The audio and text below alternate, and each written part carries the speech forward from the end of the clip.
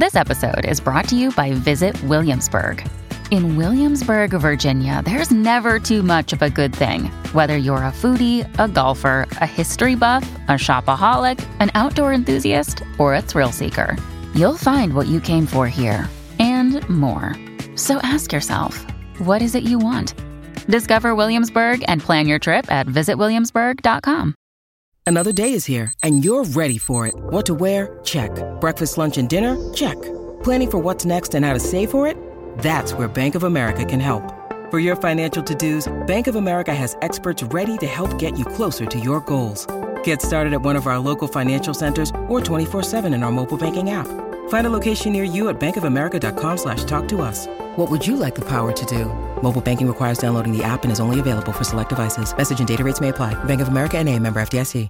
You are listening to the Next Best Picture podcast, and this is Zoe Rose Bryant's interview with the director and writer for 1001, Baby Rockwell. Is that Inez? At the pines, here's the weed. I thought you moved to another shelter. No, you know I was in Rutgers. I really missed you, girl. Yeah, and apparently these roots too. What you been doing? What you been doing? Nothing yet. The roots makes you too.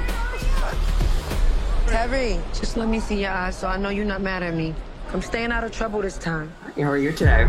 Hi, I'm doing good, Zoe. How are you? I'm great. I'm so excited to be talking with you. I'm a huge fan of the film. Just saw it last week. I think it's incredible. And I think the first thing I wanted to ask you was, obviously this is your feature film directorial debut.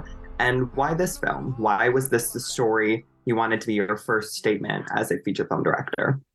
Yeah, I think it was a very personal film in the ways that it just spoke to, like, I grew up in New York, so I think I wanted to tell a story that just like was reflecting on the journey that I went through to, just coming of age in the city and then saying farewell to what was my version of the city. So I think that's what first compelled me. But what felt most urgent about making it now was the fact that seeing the firsthand impact of gentrification and the ways that was transforming the city, in particular, seeing how Black communities, it just felt like we were being erased altogether. It wasn't like demographics were just shifting around. It just seems like we were being pushed out of the boroughs completely. And so that was alarming just to see us kind of trending in that way. And just understanding the impact of that. I think for neighborhoods like Harlem specifically, that means something not only to New Yorkers, but to Black America in general. I mean, it's really like globally considered like the mecca for Black history and culture. So the idea of Harlem being lost to gentrification and all the policies that set the stage for gentrification just felt like, devastating me. It's devastating to me, like just devastating in the loss of, to Black identity and heritage. So I think that through line was important. I think knowing what's at stake for the most vulnerable, people like Inez and Terry, who they, what home means to them, what the idea of having a family and being able to keep a family together means to them, and what's at stake for the most marginalized and vulnerable people when changes like gentrification come along. I want people to see that and to think of that, when they're romanticizing the benefits, because it doesn't serve them. And then I think lastly, I wanted to speak to the experiences of inner city Black women, who are made to feel misunderstood, not only in society, but even within our own communities. I wanted them to see themselves and feel celebrated, and I wanted to use Inez's journey to really present the question to people of like, who shows up and who fights for us, because she spends the whole movie fighting for everybody else. But in the end, she still doesn't fully feel seen by them, for a large part of what, or for most of what her journey is in the movie. She gives so much of her love to other people, but she's still fighting for it in return. And I feel like the idea is either, what's suggested to her is that like, you're just not enough in some capacity or another. And I think that is something that not only inner city Black women go through on a number of levels, but Black women in general.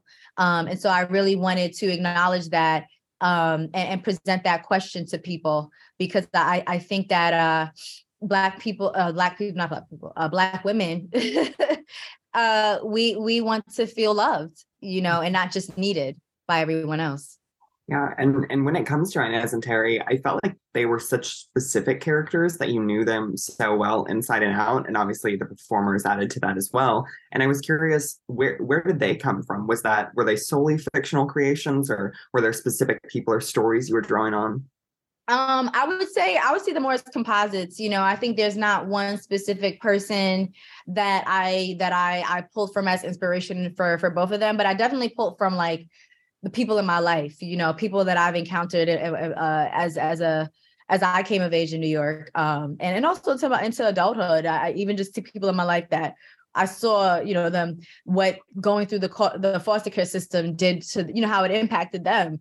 I really wanted to honor that experience, and then of course honor the women that are around me and that nurtured me, but who I could see going through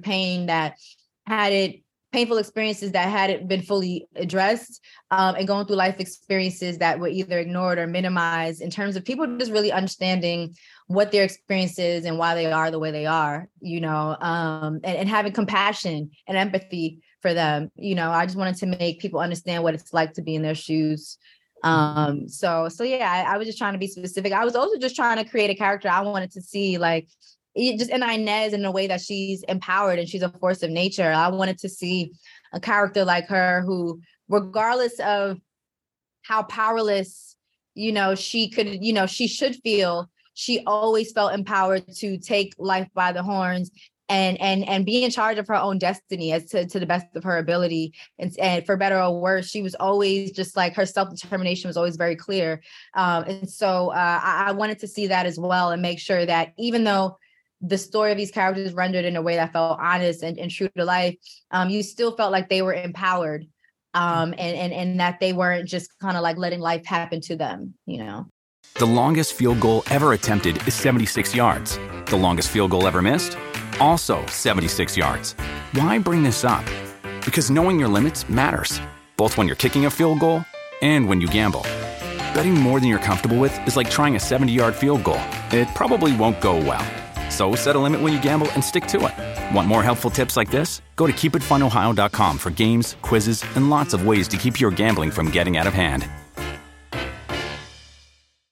Yeah, and I think Teyana personifies that so well. That performance is just incredible. And I was curious, too, what it meant for the two of you to work together, because obviously this is your feature directorial debut, and I believe it's her first time headlining a film, too, and what that relationship looked like and how you kind of brought out the best in each other. Yeah, I think we did exactly that. I think in many ways we were able to bring out the best in each other. And I think it's also just, it's beautiful that, like, this is a story that is personal for both of us in a number of ways. And so I think for it to be special, but for it being my first time as a feature film director, her first time as a leading lady, but also us being able to share the experience of honoring our city as New Yorkers. I think that there were a number of levels that we were able to just like kind of enjoy being able to like enjoy this experience with each other. And then having a sisterhood, I think just, as two women being able to empower each other and be there for each other, be supportive for each other in this journey has been wonderful. And also, Terry, I just think of the initial child actor who plays him, and he did such an incredible job. And it's not always easy, I think, to get a performance that real and raw and authentic out of a child actor. So I was curious how you went about, directing him and what that relationship looked like.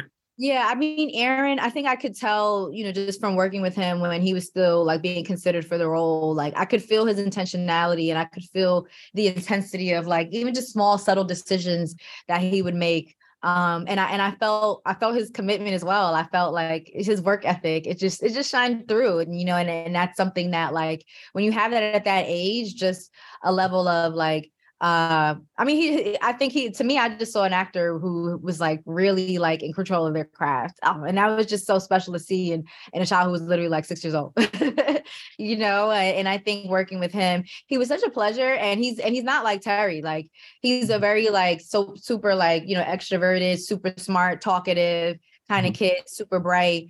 And so to see him really transform himself for Terry, but also like, he always wanted to know, like what was his motivation? Like, what am I doing? But also like, why am I doing it? And what, he really he really tapped in all the right ways. And that was really beautiful to see. So Aaron was such a pleasure to work with, along with Avon and Josiah, who, I think working with all the boys was a real joy. I'm always fascinated too by people who graduate from shorts into feature films and what that transition looks like. And I was curious for you, what was the biggest, difference between shooting shorts versus feature films, and the biggest obstacle? I think just related to the transition itself, I think the biggest obstacle I think it was just like endurance. It's really just a marathon. And because I think all the elements are the same, just in terms of bringing, having a story you want to tell and wanting to approach it from the right perspective as a writer and as a director. But everything is just more, it's just longer, it's just more intense. Mm-hmm. And so I think you really need to not only be in a position to give the story what it needs, give the project what it needs, but make sure that you're taking care of yourself as well, so that you can show up as your best self in all the various stages that you're going to go through in the journey with the movie. It's a very long one. So yeah, you got to have the bandwidth. And obviously this film has achieved so much success so far with the Sundance Jury Prize. Congratulations. And I'm curious, what do you see the future looking like for you? Like, what type of story do you want to tell next? Is there someone you want to work with, a new genre, something like that? Yeah, I mean, I think there's definitely, some people that I'm like, oh man, I would love to find the right thing for us to do. And then there's definitely stories that I can't wait. I mean, there are some stories that I can't wait to tell, that I'm like developing right now or beginning to write. And so I think that's very exciting. I'm already kind of like in my head, and on to the next. And that's exciting because I just want to continue to grow. I think that I've been growing in ways that it may not always be clear from the outside looking in, like, just seeing the full breadth of what I'd like to do and what my interests are as a filmmaker. So I think just me looking at the long vision of what that entails, I'm excited to just continue charting a path for myself and just telling the stories that I feel like reflect not only who I am, but the ways that I just want to be able to contribute to movies in general, and contribute to society, use my art to kind of just say things about this world we live in and share together. So I'm excited, and obviously can't share much about what those stories are now, but I look forward to when it's the right time. And just a little bit broader too, what would you like to foresee for the future of Black female filmmakers in general? Yeah, I mean, I'm so excited because I do think that progress is happening, and there's so many examples of that. Even like, I think last year alone was a beautiful year. There was so many movies came out that were either critically acclaimed or like just really did wonderful box office, or both, I just think that it was an exciting time, and you're seeing way more visibility, and that's really exciting and beautiful. I think what I do want is for statistically things to match as well, because I think the last numbers that I've seen in terms of all the studies about like how much of it actually like working, it was still alarming. It was still like within the last 5 years, us only representing of 2% of working directors in the business. And that's like devastating, and that means that if there is more than 2% of us actually like visible, and it's like a lot of that are people that, technically it's like, it's a hobby because they're not getting the attention and the support that they need to actually be working in this business, whether that's working in TV, working in movies. I think so. I think I want to see that change dramatically. I want to feel like we are fully empowered and change is really, really happening at a core level and not just the optics, Yeah. It's beautiful. Well, thank you so much for taking the time to talk to me today. I think that's a wonderful note to leave anything on. I wish you nothing but the best. Again, such a huge fan of you and your work. So thank you. Such a pleasure. Take care. You too. Hey everyone, thank you so much for listening to Zoe Rose Bryant's interview with the writer and director for 1001 A.V. Rockwell here on the Next Best Picture podcast. 1001 will be playing in theaters from Focus Features on March 31st. You have been listening to the Next Best Picture podcast. We are proud to be part of the Evergreen Podcast Network, and you can subscribe to us anywhere where you subscribe to podcasts. Be sure to leave us a review on Apple Podcasts and let us know what you think of the show. We really appreciate your feedback and your support, which you can also lend on over at Patreon. For a $1 minimum a month, you will get some exclusive podcast content from us. Thank you so much for listening as always, and we will see you all next time.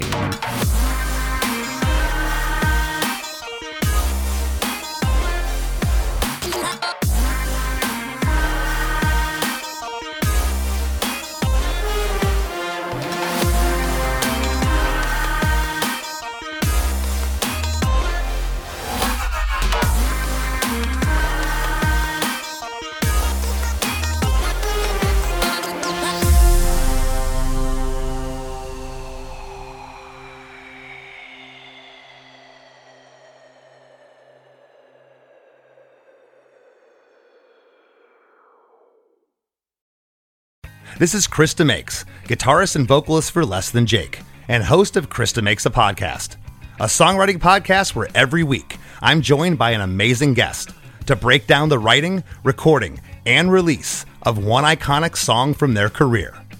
In our giant evergreen back catalog of episodes, we've had rock legends such as Dee Snider and Huey Lewis, punk rock favorites like Mark Hoppus, Fat Mike, and Brett Gurewitz, and up-and-coming artists of today such as Liz Stokes of the Beths and Genesis Owusu.